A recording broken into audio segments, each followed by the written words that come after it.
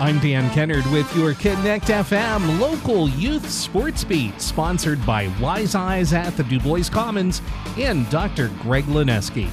There is still one DuBois Little League All-Star baseball team still alive in tournament play.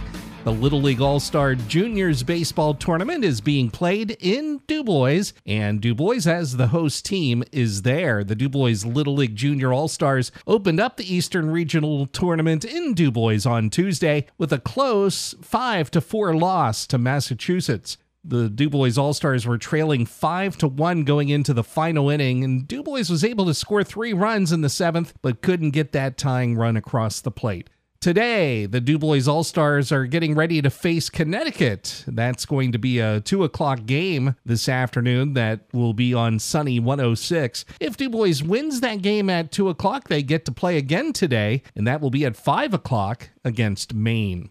For the DuBois Majors Baseball All-Stars, they were eliminated from the state tournament in Newtown Square last week by losing 10-4 in the lower bracket to Back Mountain. DuBois finished 1-2 at the tourney as Pennsylvania's Section 1 champions. DuBois lost their opening game in heartbreaking style in extra innings to East Side, but then came back with a 6-4 win over Council Rock Newtown. And high school football practices have started up in the area, and in just a couple of weeks, the season will be underway. Coming up in the next few weeks on the local youth sports beat on Connect FM, high school football previews. That'll do it for this week's local youth sports beat on Connect FM, sponsored by Dr. Greg Lineski and Wise Eyes at the DuBois Commons.